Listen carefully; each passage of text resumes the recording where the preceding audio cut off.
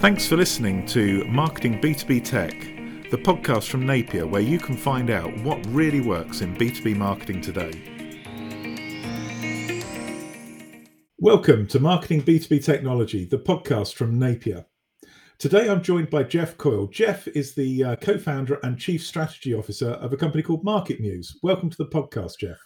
Thanks for having me. I look forward to the discussion today. It's great to have you on. Now, I mean, just to start off, you're now working at MarketMuse, a marketing technology company, but you've got a really interesting career history. So tell us how you ended up co-founding MarketMuse. Yeah, sure. So the short version, it can be a 7-hour version or a 1-minute version. So I went to Georgia Tech in Atlanta for computer science. Usability theory was a focus, and information retrieval, search engine design. I started working for a company while I was still in school, while I was still in college as an intern called Knowledge Storm. And what Knowledge Storm was like one of the first companies selling leads to B2B technology companies. So we were trying to convince companies like IBM and Dell and Oracle to have content and get it out there so that it could generate leads. I know this seems like so wild that we were, convincing people to list information about their products, their B2B tech products, all the modules of their products and their white papers and their ebooks and such. So what I did there is I made sure we had tons of traffic going through the site. I got into kind of the search engine optimization world very early on in the 99, 2000 range. So now I've been doing it about 23 years. We were generating millions and millions of leads per month for business technology companies. And I also did product management, helped design the lead management platform, the lead nurturing solution, the ad server, all kinds of stuff like that. So I love anything that relates to taxonomies, ad serving, search engines, and intranet search, enterprise search, whatever it may be. I love it. So then we got acquired in 2007 by TechTarget, who, if you're in B2B tech, you're probably familiar with them. They're one of the largest publishers certainly in the United States, but they also own Computer Weekly and a number of properties throughout the world in Europe and in Asia. I worked as their traffic search and engagement vice president. So basically I was making sure all of their properties got traffic and we were turning it into whatever it was, readership, membership, leads, data. The cool thing about this story and why it matters to MarketMuse is it was my first experience working with a large content team. So they had 300 editors, award-winning, amazing editors and experts. And they also had writers, kind of 1,000 content contributors from throughout, whether they were outsourced or whether they were like friends and family kind of stuff. And so I had gotten used to optimizing sites and planning what content to put on pages, without editorial oversight, and seeing how smart and intelligent those folks were, but that they weren't necessarily using data to drive those decisions. It was all because they were subject matter experts and they knew editorial and editorial processes. So bringing data to those folks was, initially hard, right? It was like, use some data. It's like, I don't know if I want to use data. This seems like it's all art. And then over time, merging together the art of being an expert and the knowledge one has and editorial excellence and search engine optimization, trend information, but also topic information became something that allowed us to build out processes. Now, the punchline there is they were all manual. Like, we were talking about right before the show, very manual processes for research, for gap analysis, for editorial research. And still today, writers and editors and journalists do a lot of their research manually. I found at the tail end of my time at TechTarget, I found my co-founder. He had taken one research process, which we reference as topic modeling. It's a branch of artificial intelligence that looks to say, if I were an expert and I were covering this topic comprehensively, what are the things that I would naturally include? And let's turn that into a graph or a knowledge graph or some sort of information architecture to say, this is what it means to be about that. Right. And he had taken a 30-hour manual research process down to about 4 minutes. And I went, oh boy. Right. And the outcome was better than what I would be able to do. And I was frankly doing it better than anyone in, 2007 to 2011, 12, 13, whatever. And so when I left TechTarget to go work at a private equity firm, he reached out to me and said, hey, Jeff, you really understand these processes and how you would turn a bill into a law effectively. How do you turn this topic model into a thing that can analyze a page, into something that can analyze a collection of pages, or kind of the gold coin, which is analyze my entire site. Tell me where I have strengths and weaknesses. Tell me where I have gaps and opportunities from the lens of quality, because quality, comprehensiveness, and authority, that's the unifying metric for anyone on any team. So if I'm an editor lead, if I'm a GM, if I'm a writer, if I'm a search engine optimization professional, you can't not want the highest quality content. You can't not want momentum and authority so that you can write stuff and it can be successful. So it became this unifying metric that allowed us to build technology that crossed the chasm and broke silos at B2B organizations. Then we realized that publishers and agencies and e-commerce all had the same challenges, in that they don't know what to write. They don't know what to update, because they might kind of know, but they can't back it up with data. So they can't get enough budget. So they get half as much budget as they need to write about A. They might spend too much money writing about B. They can't predict the outcomes. And so they're just grossly inefficient. And so what we did was we turned all of those problems that every single person that cares about content has into easy to understand workflows that allow your content team to be predictable. And that's critical. So we can basically say, hey, person, you run a ball bearing company for railroads in Eastern Europe. Okay, cool. Here's the way that you can own, railroad safety in your market. You have to write 140 articles and they're about these topics, and you have to update these 15. And if you do that in this time frame, we predict that you're going to have these types of outcomes. And that breaks people's brains. They're just like, yeah. So that's kind of been my journey from college to, working with teams to become more data-driven from a content perspective. And presumably, when you talk about quality, you talk about outcomes. Today, a lot of it is around SEO and where you rank on the search results pages. Yep. Yeah, absolutely. Quality, comprehensiveness. Google has always cared about content quality. I love how people are saying, oh, they now care about content. They always have. They've always wanted to bring the best results. The first time this was exhibited in their kind of public outputs was in around 2009 through 11, when they released an algorithm update called Panda, which is made by a guy named Navneet Panda. It just happens to be visualized as a panda bear, but it's not like it was called that because of that.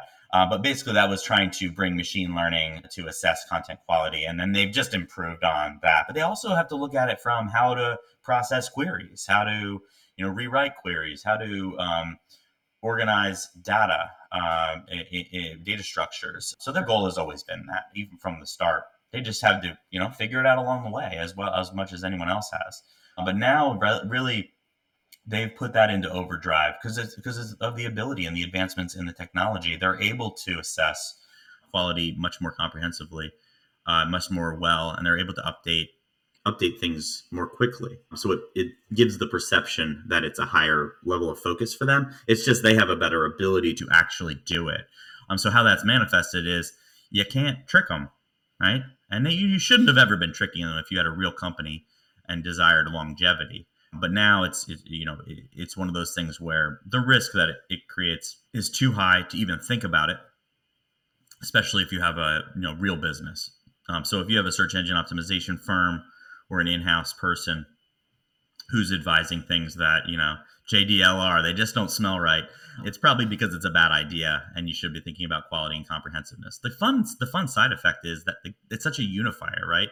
A product marketing person, an editorial person, your C-suite, your writers, everybody wants to be presenting the company in the best possible light. We want content out there that people are going to go to and go, yeah, this is awesome. This really represents us as thought leaders. So it has meaningful impact on virality, on brand, on, and then just kind of team unification. So yeah, sure, it leads to higher rankings.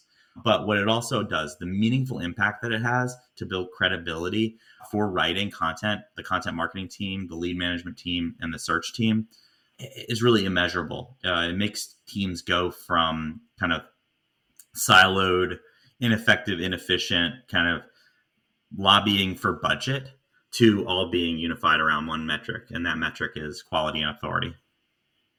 That's interesting. I mean, one of the things that intrigued me is on the website, you obviously talk about quality, you talk about authority, but you have a tagline about publishing fearlessly. What do you mean by publishing fearlessly? I've never been asked that question. That's a really good one. So what do I mean? I'm going to flip it around, right? Why would one fear a particular writing or content investment, right?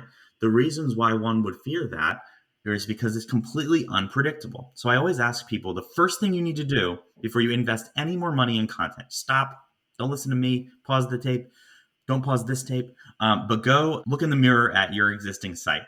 Not biased, not a funhouse mirror. How much content do you produce? How much content have you produced? How much of it, what percentage of it is successful? Then you do the math and you're like, only like 10%. Or I don't even know, right? The average on B2B teams is typically about 10%. That's painful. So now ask the same question. How much does each content item cost all in? Not just how much did the writer charge you if you're outsourcing. What's the total all-in cost, right? Do that math. You'll figure out that each page is going to be in the thousands of dollars. And you say, no, it's not. Yeah, it is. Trust me. If you bank all the hours and look at it, especially if it's something that is relatively high quality, it's going to end up being in that 4 digits or more. Well, now think about that. If you're only producing 10% effective, it actually 10x's your costs, right? If I knew that, I would be in fear, right? If every effective article cost me $20,000, $30,000, which isn't unusual for a B2B technology company, right? Gosh, I really have to be sure of myself before I invest that. I can lie to myself and say that content costs a couple $100, right? But even then, I'm fearful that I'm going to get budget to do this, and then it's not going to be successful. So what MarketMuse brings you is the content confidence to say, I know that if I write this article, if I update these articles, they're going to have a meaningful impact on my business that I can predict.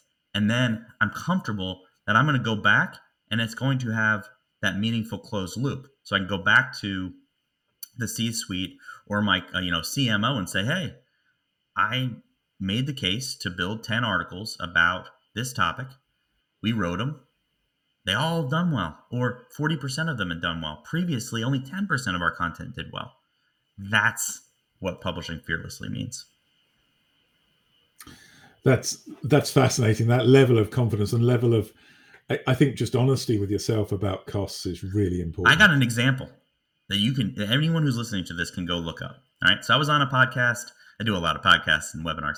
I was on a podcast in January where I was actually looking at MarketMuse, the platform, at the MarketMuse account, the one that my lead content strategist, Stephen Jeske, who's amazing, uses to decide what we write and what we update. And I was using it as an example. And I said, well, Stephen wrote this great article that's early stage awareness about content briefs. It's what is a content brief? MarketMuse surfaced that it had an intent mismatch, but it was appearing in organic search results for content brief templates and content brief examples, right? But we weren't really ranking very well. If you went to the page, there were no templates or examples, right? So it surfaced that, hey, if we were to go attack content brief templates and content brief examples, we would have noticeable competitive advantage and authority. So I was on this podcast and recording, and I said, well, I need to go tell Stephen to go write those articles, right? He did. Go type in content brief template into Google right now. I don't even know. You might be listening to this 7 months from now or 3 months from now. The page that Stephen wrote, he confidently published, and it, over time, barreled through the results in order to perform well. That's the kind of experience that I want your team to have, where you can say, ooh, this is going to be a big lift. I was just talking to a B2B tech company, and they were changing focus. They're changing what they focused on. They're all about this one topic. They want to be about this other topic. They even went out and bought another company to be more about this other concept. And they're like, we have no idea how much content we need to produce on site A in order to own this topic. And I'm like, whoa, okay, you got a migration to do and you're not sure. That's going to be, a big effort. And we can quantify that. And we showed them the data, and it said, yeah, you're going to have to build a collection of content that's pretty significant. Are you guys comfortable with that investment? They were like, ooh, it's a little bit more than we expected, but it's real nice to have that documented, right? And I said, there is a wild card here. Migrations throw a little bit of variability here, and there's a little bit of unpredictability, which I don't like. Jeff doesn't like unpredictability, but yeah, and that's the kind of thing that we like, is cases where you make a decision for the why. I have a slide in one of my decks that says, we're the why for content, right? Why am I writing this article versus that article? If you can't answer that, you shouldn't ever write. That makes absolute sense. Yeah. So in terms of the product, are you really focusing on the content strategist, content manager kind of persona, or is it something that's used by writers as well? What a great question. Both. So for the premium offering, it's definitely a team sale and a team target. So the content manager, the content strategist, the CMO, they're a decision-making organization. They decide what to create and what to update. So for them, the value is the decision-making, the content inventory and auditing on demand, and being confident in, giving orders and building plans, right? Because if they build a plan that's not successful, yuck, all downstream is going to hurt. Just imagine you were publishing and only 10% of the articles that you wrote were successful, right? What if you turn that into 20% or 40%? I've got teams operating more than 50% after working with us, right? Which, just imagine that world. The impact downstream is insane. I mean, the value that brings, right? But then we take it a step further. We know that there is content operations dysfunction. So we allow teams to build content briefs, either with our platform or as a managed service, if they have complex brief requirements. What that does is it creates a single source of truth for writers or, editors or search engine optimization professionals. So I say, hey, go write an article about coffee cups. A lot of times that's what manifests as a proposal today. And so that's not enough.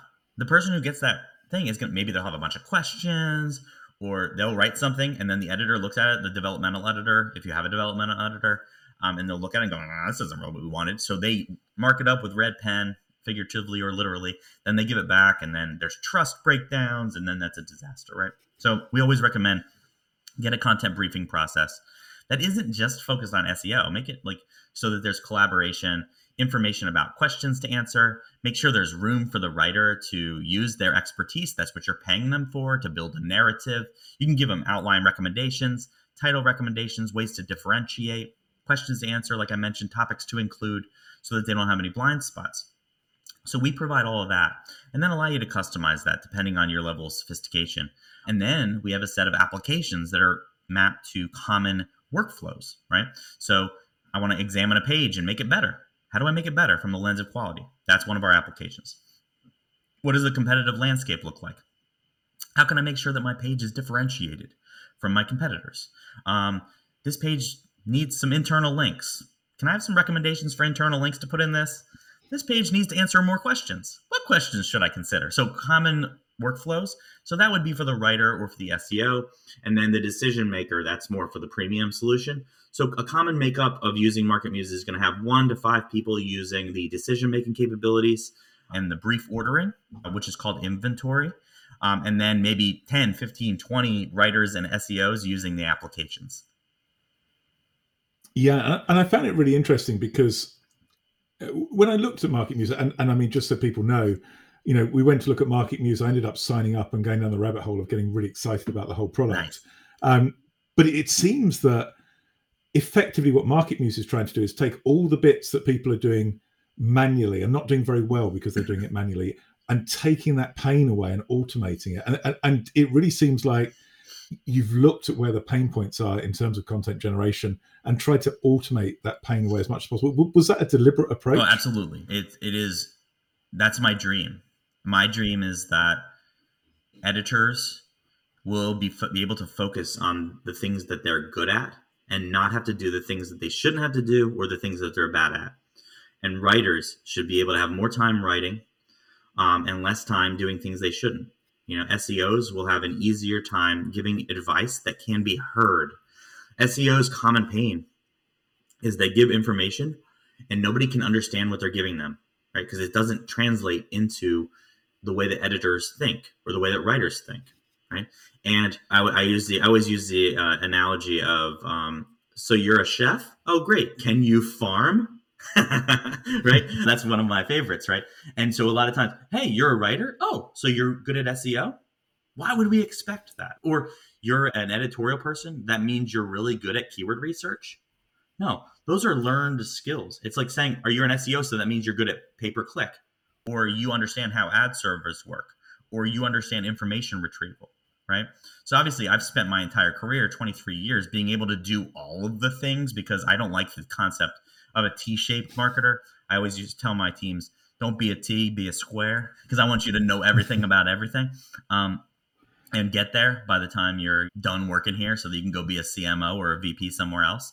But if you haven't done that, right, it's not fair to take somebody who's written for 20 years in print and digital combined and say, okay, so you're an SEO. Like, I don't think that's fair. At one point in my career, like in 2005, I thought every writer should be an SEO. I'm like, why wouldn't you want to be? Now I've realized, you grow up, you realize you get empathy. And you're like, wait a second, an editorial expert who like knows everything there is to know about, hard drives. Why would I expect them to care about this, right? I've got to give them this information. So yes, the dream is to take all those workflows that have any pain, any manual process, and automate the stuff that doesn't allow for expertise to shine. I want the editor to be sitting there like, I'm the most valuable person in this organization, the subject matter expert. I understand how the stuff in my brain is going to add value for the business through content. And if I can achieve that within an organization, then we got something. I want to turn your writers into people that feel appreciated and that they've got time to write. They don't have to spend time doing SEO, whatever that might mean. I think a lot of writers would love to hear that. Mm-hmm. I mean, maybe you could just perhaps, delve down into a little bit more detail on, when it comes to a writer trying to generate some content that's optimized, what do you do to take that SEO pain away from the writer? Absolutely. So first of all, it's like single source of truth, right? So, and I'll tell this story two ways. One is the actual process, and then one's the faulty processes, right? The actual process is to say, the person who's asking me to write this, how much trust are they putting into me as a writer? I need that to come through. So the person has a goal when they give a request to write. So it may be, I want to own this topic, and maybe I want to rank for these things. I want to generate traffic, or they have no goal. Okay, that's a big red flag. You need a goal with the content item. But so they're saying, I want you to go write an article that tells the story of do-it-yourself home ownership expertise and explains to somebody how to get bees out of their garage. All right? That's kind of a thesis. In order to tell that story, here's questions that you'll need to answer. Here's topics that you definitely want to cover. Here's internal and external linking recommendations. Here's some points of reference from competition. Here's some subsections. Okay, this is kind of like your general guidelines. And we need it to be, it's going to probably yield over 1,000 words because that's roughly how much it would logically take. And here's some additional points of competitive reference. That's all I want to give the writer, because I want the trust that they are going to know this or be able to get the basis there. Go write this. I want them to spend their time. Okay, so what's the beautiful narrative here? What imagery do we need? What production value is expected here? I want to make sure this has a flow, a developmental flow, and communicates and answers those questions well.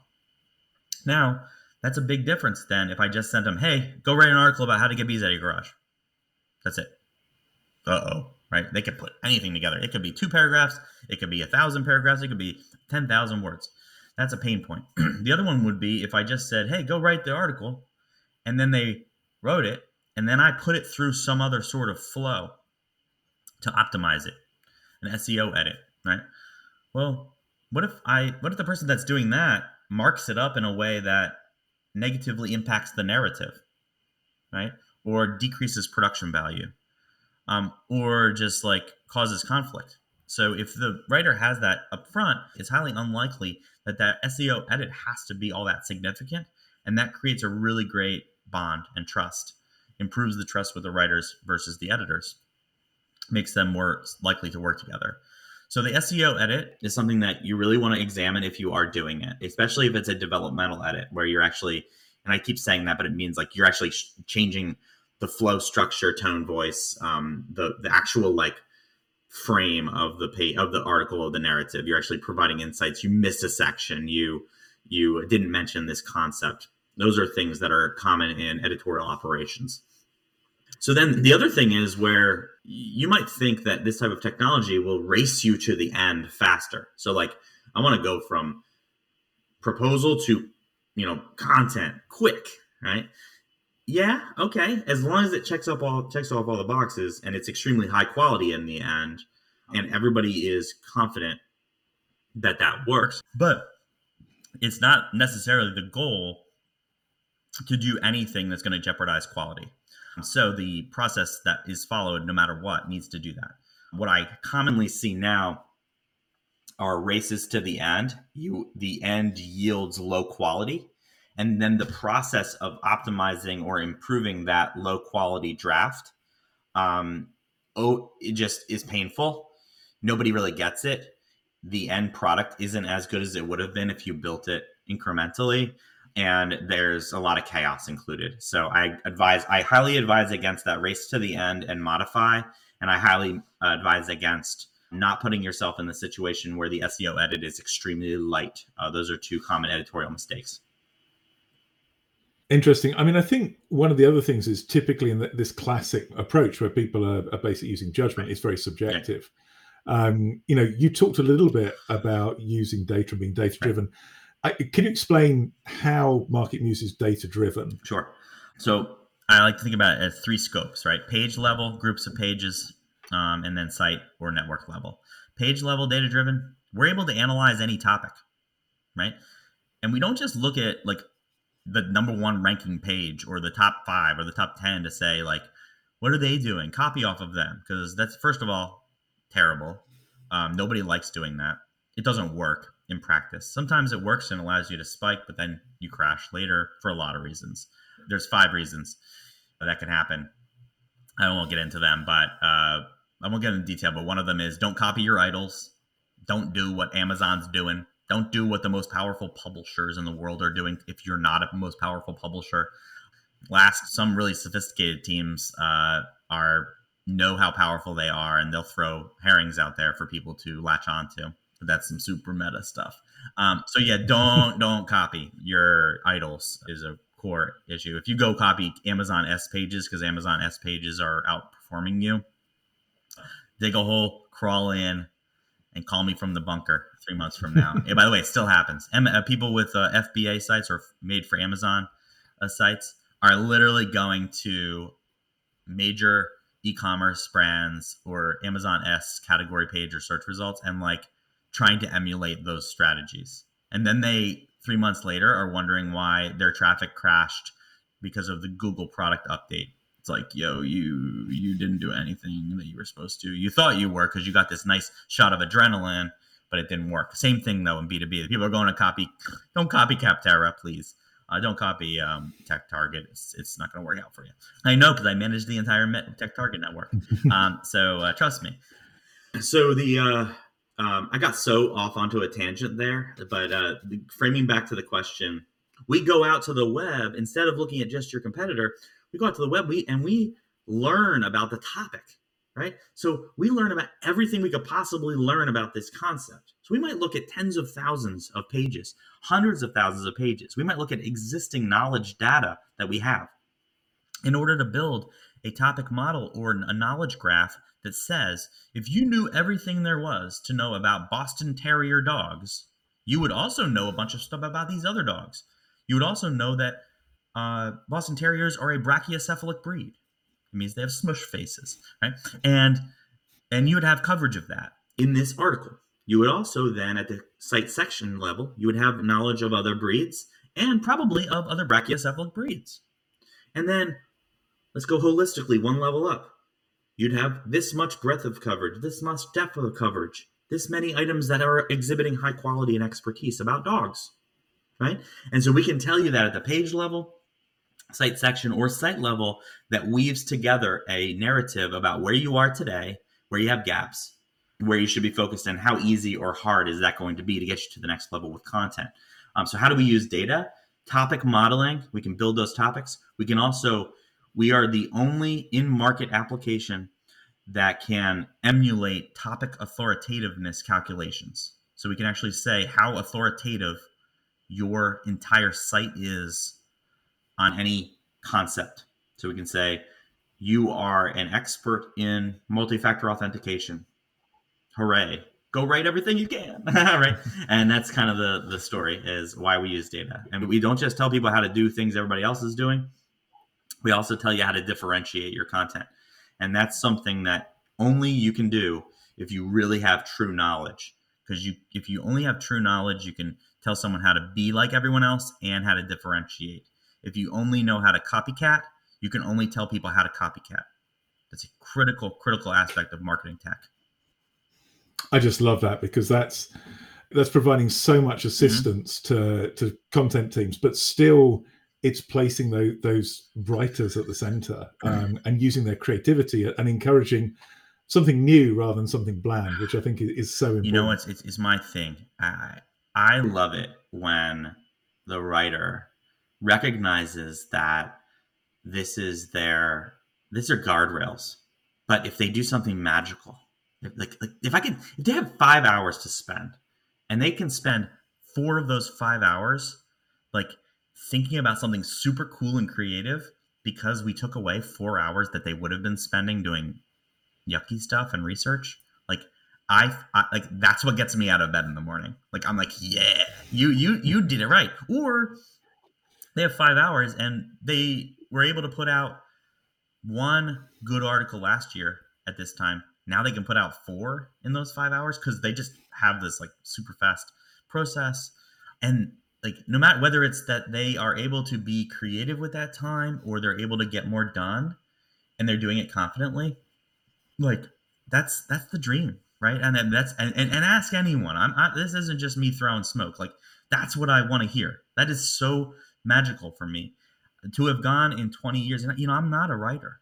I'm the guy with the stuff in my brain that talks, and my head content strategist records our conversations and turns it into beautiful articles. Like, I can't sit down and write. I just have too much passion for getting the information out there. It's real hard for me to write. I use other processes, but no matter what the process you go through is, I want it to be faster, and I want the outputs and the outcomes to rule the day, not the process. That sounds great. I mean, just looking at this, you've talked a lot about your focus on content teams, large organizations. I mean, does this mean that MarketMuse is something that really is only accessible to large enterprises? Well, we have multiple products. So we have a free product, and then we have a standard offering, which is for individuals and small teams. That is currently being rebuilt so that it's much more accessible for the individual writer or SEO. So that's going to launch around this summer, a relaunch of this summer, and be at an easy to access price point. Our premium offering is definitely a team offering. That is where you are going to need to have somebody who wants to use data to make content decisions. You are going to want to be adopting a briefing process, and you're probably going to want to have 2 to 3 or more people who are touching content within your organization to be able to justify the return on investment. But we have single one-person solopreneurs with multiple sites who are our best users of our premium product. It's just being confident enough to make such an investment in content. And it's really also, like, I tell everybody, like, if you think this is about cutting corners or tricking Google, like, go use another software platform. I would much rather you use something else. People don't really understand that, but I've learned that you're not going to be a good customer anyway.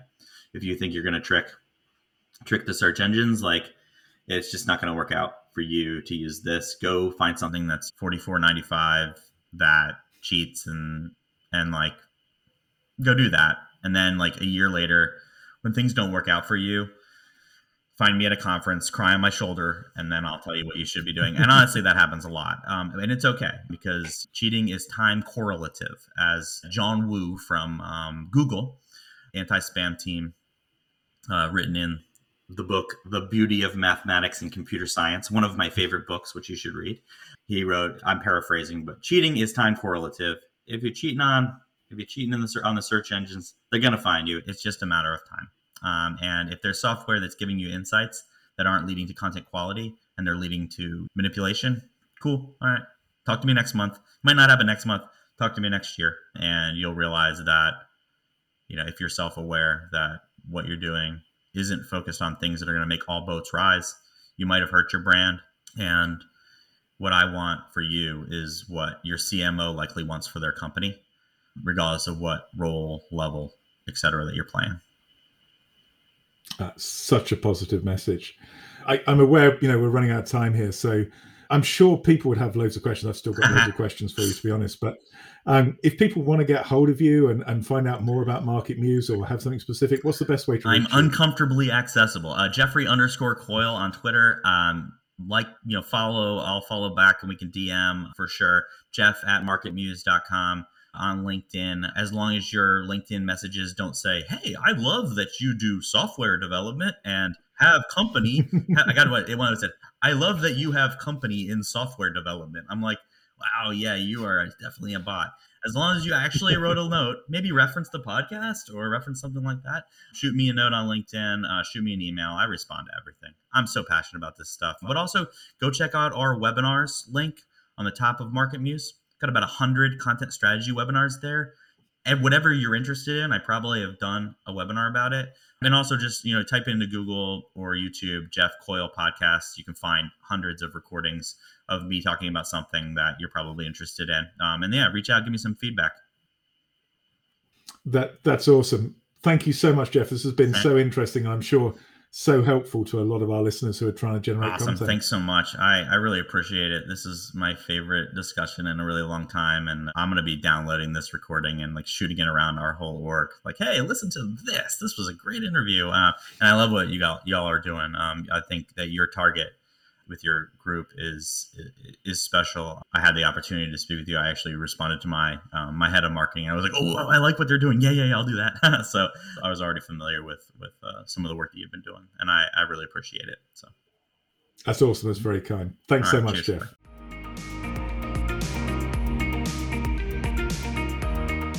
Thanks so much for listening to Marketing B2B Tech. We hope you enjoyed the episode, and if you did, please make sure you subscribe on iTunes or on your favourite podcast application. If you'd like to know more, please visit our website at napierb2b.com or contact me directly on LinkedIn.